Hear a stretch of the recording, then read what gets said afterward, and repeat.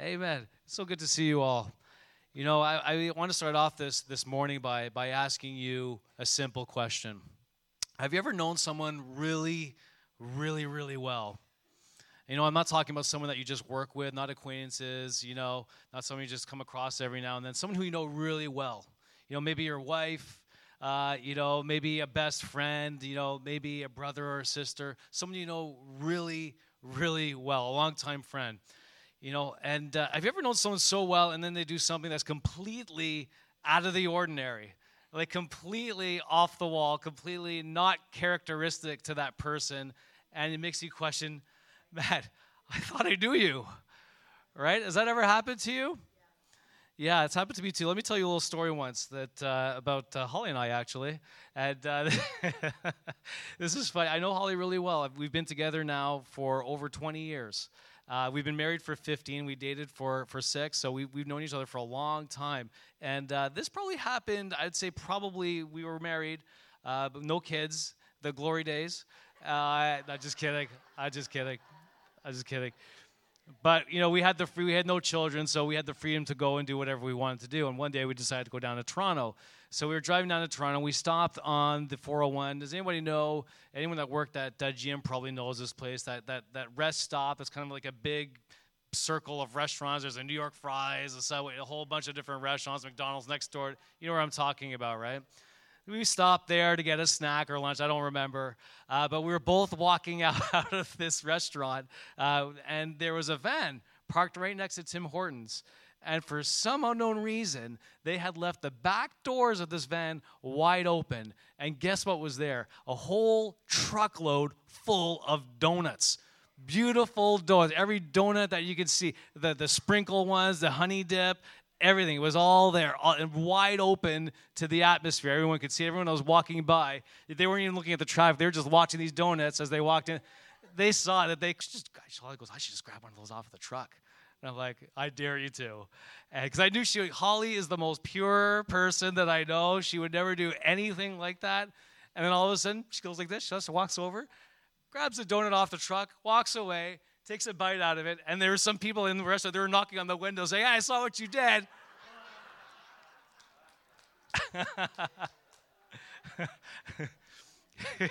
Don't worry, we gave fabulously to the Tim Hortons Foundation afterwards. It's all legit now. But, your sins will always find you out too, because the one thing that I guess they knew, they left the doors open to the vent for a reason, because not too many people know this, but donuts are not made fresh at Tim Hortons. They're actually frozen. So we took a bite out of the donut, and it was frozen, so it wasn't so good after all. But anyways, could it be sometimes, though, that the perceptions that we have of others don't always line up to reality? Could it be that, I'm not even talking about people that you know really well now. It could be someone, like the person sitting next to you. Maybe you don't really know them all that well.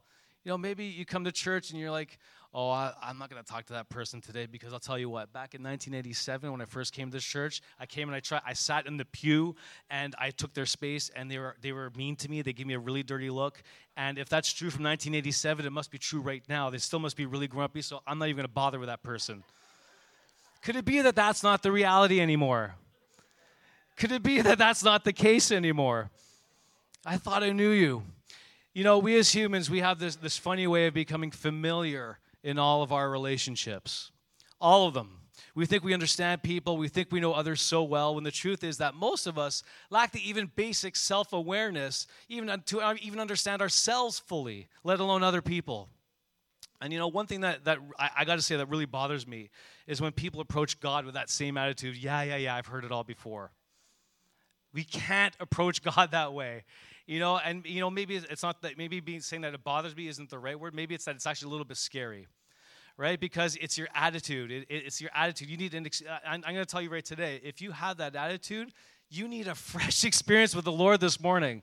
You need to have a new revelation of who He is right now. Not tomorrow, not in a few years, right now. You need a fresh revelation of who He is. You need a touch from God today that will make you say, Lord, I thought I knew you, but it turns out I have a long, long way to go. Amen? Amen. All right, so my script today, what I'm going to be doing, you can turn to your Bibles right now if you want to. You have the Bible app. You can open that up as well, too. I'd like you guys to read along with me on this. Open up your big King James Version Bible if you have that too. That's all right. Or your scrolls, unroll them if you want. But I'm going to be reading from Acts 9. And this is commonly called Saul's conversion.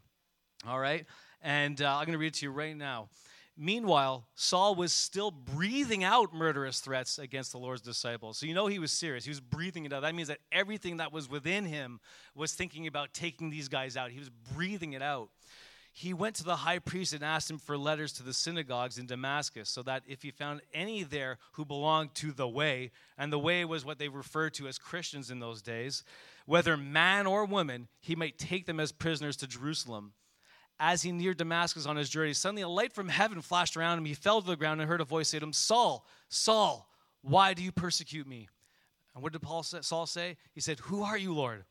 I am Jesus who you're persecuting, he replied. Now get up and go to the city, and you will be told what you must do. The men traveling with Saul stood there speechless. They had heard the sound, but they did not see anyone. Saul got up from the ground and went, and he opened his eyes, and he couldn't see an incredible experience that Saul had that we can read about. Don't you love it when Jesus interrupts your life? Don't you love it when he does that? No, I'm serious about that. We tend to get into these routines in the way that we act, in our thought patterns, and maybe the way we reason things out. But, maybe I can get personal today. Maybe even in a way that we do church, that can become routine as well sometimes, right? And the only way we can be truly transformed is to be knocked off of our high horse, right?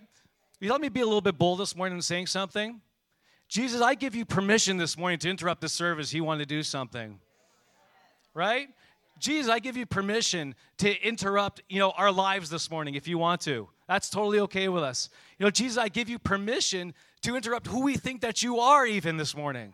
We give you permission to do that. Are you with me on that?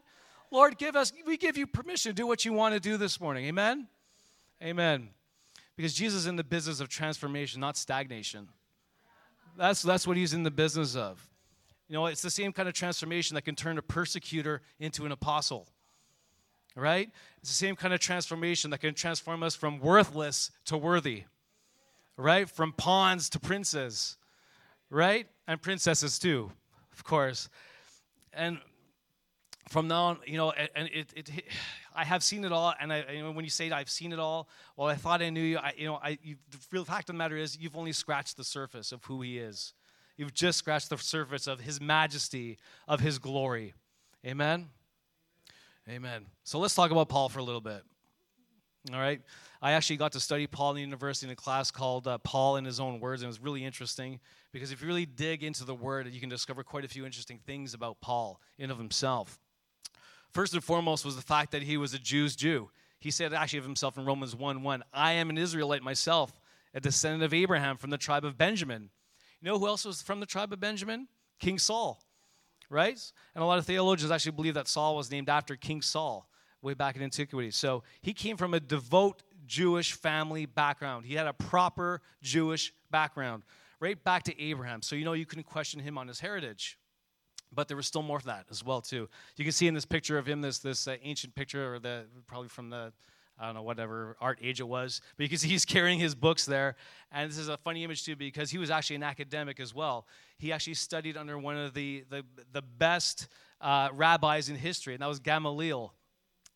So Paul knew his stuff. He knew the law. In fact, for generations, his family was very tied to the Pharisaic traditions as well, too. So he knew the law. He lived by the law. He knew it. You couldn't challenge this guy. He knew his stuff. So why am I giving you a history lesson here? Because I'm trying to prove the point that he was approved by the heads of the Jewish community. He had clout. He had respect because of his birthright, because of his education, because of his trade as well, too. He was an artisan as well, too, which was common for people that had a lot of clout back in those days. He was a fantastic tent maker as well, too, on top of it all. And he was also respected because of his religious zealousness, which was the fuel for his plan to go after anyone who believed in Jesus. He was approved. Paul was approved. Every Jew believed that he was actually doing the work of God by going after the Christians, by persecuting people of the way. All right, he had lived it, he had seen it, he had experienced it, he had learned it. Paul would have said, I have seen all there is to see. He would have been one of those people because he knew it all. And then in a flash, literally, in a flash, that's what Jesus does. That's what he did. Suddenly a light from heaven flashed around him. He fell to the ground and heard a voice say to him, Saul, Saul, why do you persecute me? Who are you, Lord? Saul asked. Who are you, Lord? Don't you find that fascinating, right? A man who spent his lifetime in religious devotion, all right, studying the law, living the law, did not recognize the voice of God. Isn't that something? He spent all that time and he still didn't recognize the voice of God. Who are you, Lord? I am Jesus, who you're persecuting. Even with his qualifications, Saul could not argue back at that statement. Who are you, Lord? I don't know about you, but this is one of those questions that keeps me up at night. Why? Because I don't want to be the person that spends his entire life going through the motions of Christianity, right? And having zero impact on my life. I don't want to be that person. How about you? I don't want to be that person. Let me ask you this. Is it possible that some of the situations that you're facing today may not be what they seem? Maybe you're on the road to Damascus this morning. Maybe you're on your road. And here's my experience. Some of the worst experiences that I've ever had, that I've ever faced, the ones that knocked me down, the ones that made me question, God, why are you doing this to me? God, are you even real? Are also the ones that had the most transformative impact on my life. Right? Because as hard as it was, as beaten down as I was, as physically harmful as it was, as physically harmful it was to my sensibilities even, it was the time that I can look back and see the true nature of God. I thought I knew you, but it turns out I only knew you when I could handle it in my own strength. Right? When I could handle it in my own understanding. When I could handle it with who I thought that I was. But now I'm on the floor. Now that I'm on the floor, now that I'm at my lowest point, when I can't see what's in front of me, the only thing I have is faith. And that is exactly the point that I can experience the true nature of God. And what is the nature of God? God is good. And guess what? It's even better than that. God is good all the time. All the time, regardless of the situation. He is good. And we can go into his presence, into his goodness when we were at that lowest point. Which is why I can say I can do all things through Christ who strengthens me. Not just the good stuff, but the bad stuff too. Right? Amen. I find it quite interesting that sometimes God has to get our attention. Why does he have to get our attention? He made everything that's out there. Everything that you're looking at, everything that you're breathing in, all of it. God made it all. He made our five senses, and for us to see him, but we can see him, but we don't always accept him. We don't always pull him in and understand that he's there around us all the time. Saul not only saw a light from heaven, but he also heard a voice from heaven following that as well, too. And one thing that you see in the Bible repeated all the time is the fact that whenever the glory of God is seen with eyes, the word of God also follows. Right? There's something visual, then the word of God, the voice of God comes immediately afterwards. What is seen is always designed to make way for what is about to be said. Okay? This was also true for Moses when he saw the burning bush. Look at Exodus 3:2. There the angel of the Lord appeared to him in flames of fire from within a bush. Moses saw that through the bush, though the bush was on fire, it did not burn up. So Moses thought, I'm going to go over there and see that strange sight. I'm going to see why it's not burning up. Moses turned to the burn. He turned to the burn. It was there, and he said, yeah, I want to check this out. I want to see it. I want to see why it's burning. It's getting hot in here. Were humbling situations. Moses argued with God and thought that, he was not worthy of the call to the Israelites, to save the Israelites. Right? He didn't think he was worthy enough. Paul was humbled because in a matter of seconds, his education, his genealogy, they meant absolutely nothing. Nothing at all. He was lowered to the dirt and blinded. But in both these situations, these men finally entered into their true destinies. And they were exactly the opposite of what they thought their destinies were supposed to be. The exact opposite. God, I thought I knew you, but it turns out, what I thought was important was actually worthless. Right? We make these assumptions and think that we know what he wants, but you know what? We're not listening to God. We need to turn to that burn. Amen? There are many people who cannot do that, though. When I grew up in Montreal, I took public transportation probably from grade 3 or 4 off to my school. I didn't take the school bus. We just jumped on the bus or the metro to get to where I needed to go, and I did that right up until university. And unfortunately, taking public transportation in Montreal isn't always the safest thing. I got robbed probably, I think it was 5 times. I got robbed on public transportation. And it's a very, let me tell you this, I don't hold that as a badge of honor. It is a humbling experience, okay? And what it's interesting about it, when you see it on TV and stuff like that, when people get robbed, it's not like that at all. We actually had in school, and it wasn't just me. I don't have a face that needs to be robbed, by the way. There's a lot of all my friends. It happened to everybody. And once when I was in school, we had a martial arts expert come to one of our auditoriums, to do a speech. And so one of the students asked, what do you do if somebody robs you or tries to take your money when you're on the metro or on the train? And he said, give them your wallet. If it was me, give them your wallet. And this was a black belt, or whatever he was. Like, he was very well known and respected in the martial arts community. And what he said was, give it away. Your life is worth a lot more than your wallet, obviously. And another thing that's interesting about being robbed is that even when it happened when there was people everywhere. It wasn't like I was alone in a dark alley somewhere. I was surrounded by people. But what happens is when you get robbed, whenever there's danger, what happens is something called the bystander effect. Right, where people see it, but they're not going to risk themselves to get involved in the situation. And so when they see that there's other people around, they think, there's this diffusion of responsibility that goes over people, and they think, well, I'll let somebody else handle it. I'm just going to keep to myself. So when you get robbed, you're on your own. That's what happens. And people go into self-preservation, and it's the bystander effect. What we see with Paul's crew, Paul wasn't alone when he was going down the road to Damascus. He had a crew of people with him, right? But what's interesting about this is when God showed up, they all became bystanders. Have you ever experienced something so incredible in your life, but when you share it with someone else, they just don't seem to be that impressed by it? Have you seen that? I find that really odd sometimes, where something that affects you so deeply, that changes you so dramatically, you tell someone, they're like, oh, that's great, I got to go, right? They're just not as interested in it as you are. They just didn't seem that impressed. It's like, you think, are you seeing what I'm seeing? Because what I'm seeing is pretty impressive, but, don't be surprised when you have your burning bush experience that no one seems to be as changed or as challenged as you are. Because when you have a personal encounter with God, it is just that. It's a personal encounter. Okay? It's a personal encounter. It becomes an experience that no one else will understand as deep as you do, and that's a special thing that you can treasure for yourself, right? They were going to go with Paul and arrest these Christians. They were sold. They bought into that mission. They might not have been as spiteful, as murderous as he was at the time, but they were on board. And when God interrupted their boys' day out, they actually also fell to the ground as well, too. It says in the Bible, they fell to the ground.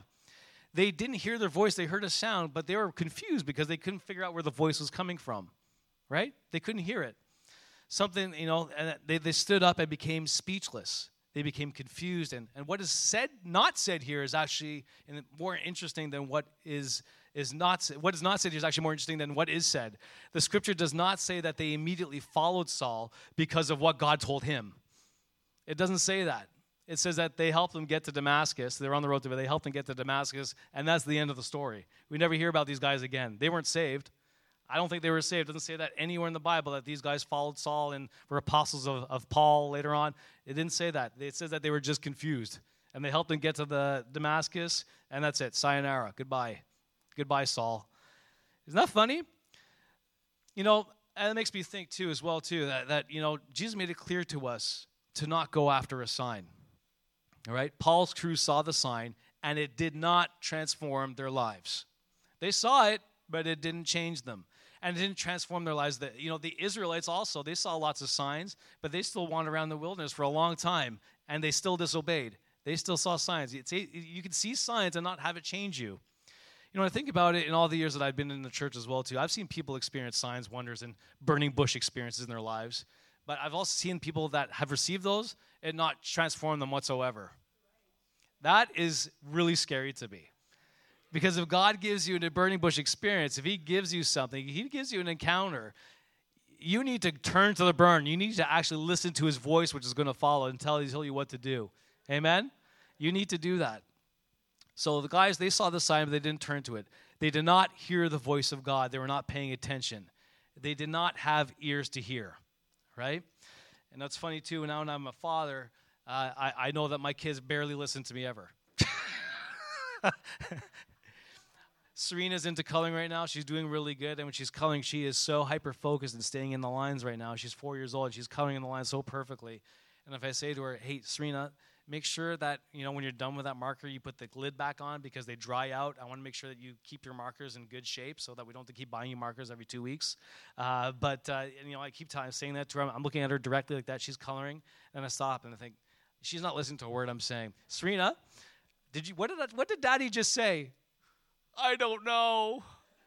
She's not listening. She didn't have ears to hear my instruction of what I was saying to her. And what I've realized about God's direction is that it's also tailored specifically for us in our humanity as well too. Signs are not the direction. Don't go after signs because you know what? Signs are just signs. That's all they are. They're wonderful. They're miraculous, but signs are just signs. In fact, you know what? Don't come to church if you're just looking for a sign. I'll be direct with you. Don't come to church if you're looking just for a sign and a wonder. Go to Disney World if you want a wonder. Disney World is a lot better at giving you wonders and experiences than the church. I can tell you that right now. They're professionals at it, right? Don't come to church if you're looking for a sign. Come to church because you're looking to be transformed, right? That's why we come. We come to be transformed. Can I be a little bit blunt for a second? Is that all right? Is that okay? Don't be offended, okay? Do I want each and every one of these seats filled? Yeah, absolutely I do. But you know what? Being transformed, that are growing, that are maturing and maturing continually. Amen? Is that what you want too?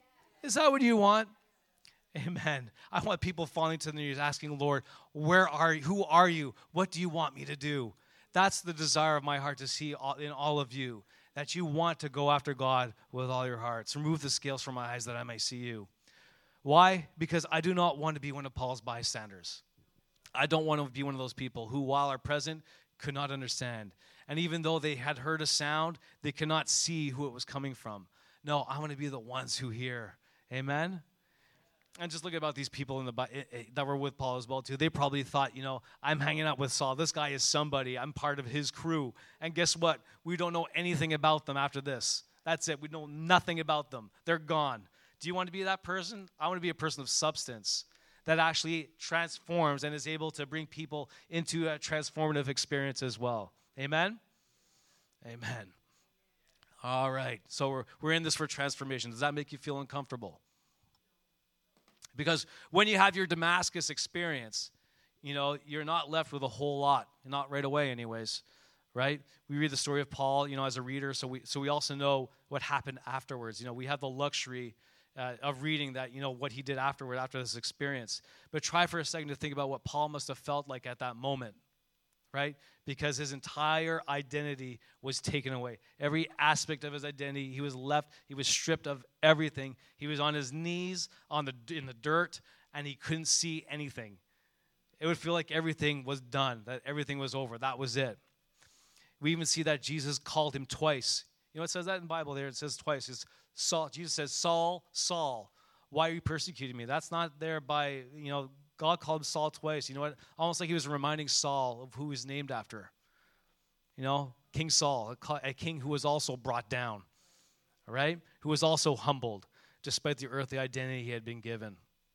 And then, when Saul was humbled, once Saul, who was also called Paul, by the way, that's why I keep tripping up on that, Saul, who was also called Paul, once he was floored, once he had his identity stripped, once his vision was removed, his crew also seemingly left as well. Funny how once the party is over, all the friends tend to leave, right? Let me say something. If you ever found yourself being abandoned by your friends, it's probably because God is doing something really important in you, all right? Don't worry about if all your friends take off on you. It might be a good thing, actually. God might be stripping that away from you because he knows where you want you to be. He knows where he wants you to be, right? What I love about this, though, is that Paul's crew, who are going to be used as weapons against the church in Damascus. That's what they were. These guys were going to be, these were the strong arms. This was the might behind Paul.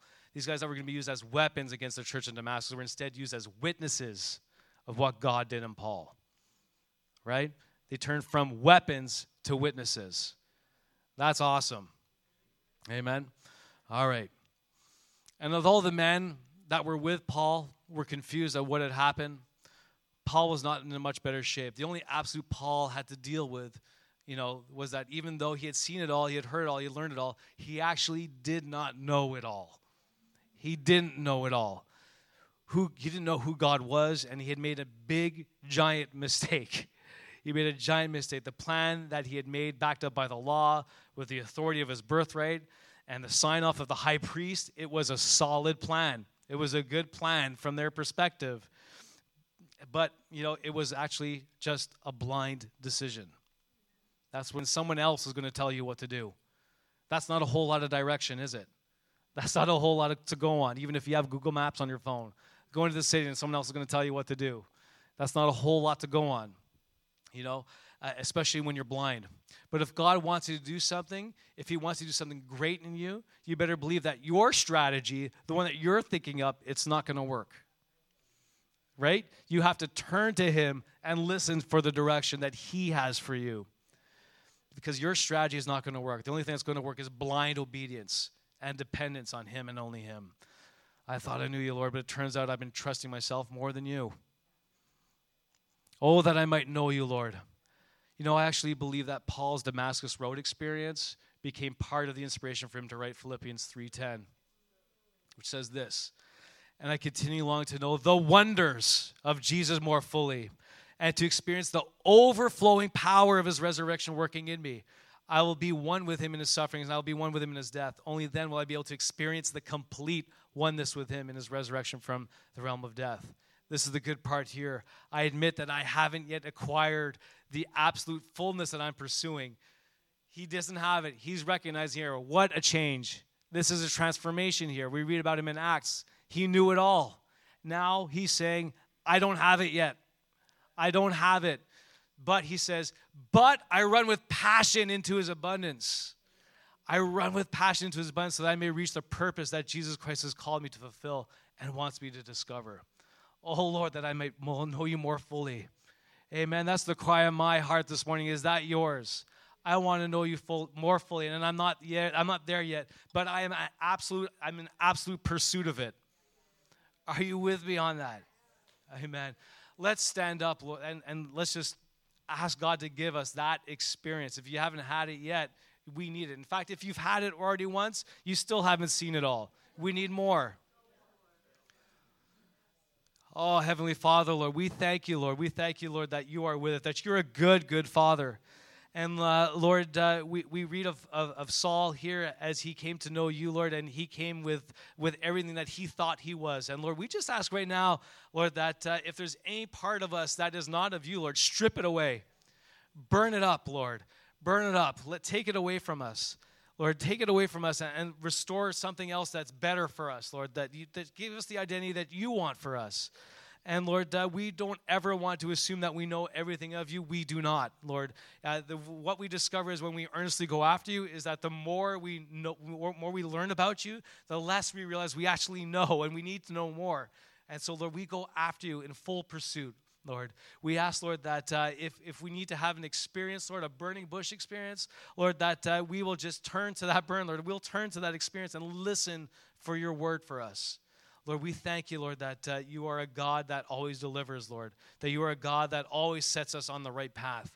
So, Lord, we just ask right now, Lord, that you'll just attune our minds, that you'll make our ears available to hear your voice, and, Lord, that we will just walk into your glory, into your blessing, I pray. In Jesus' name, amen. Amen. God bless you all. Let me know if you have a Damascus experience, okay? Amen. God bless.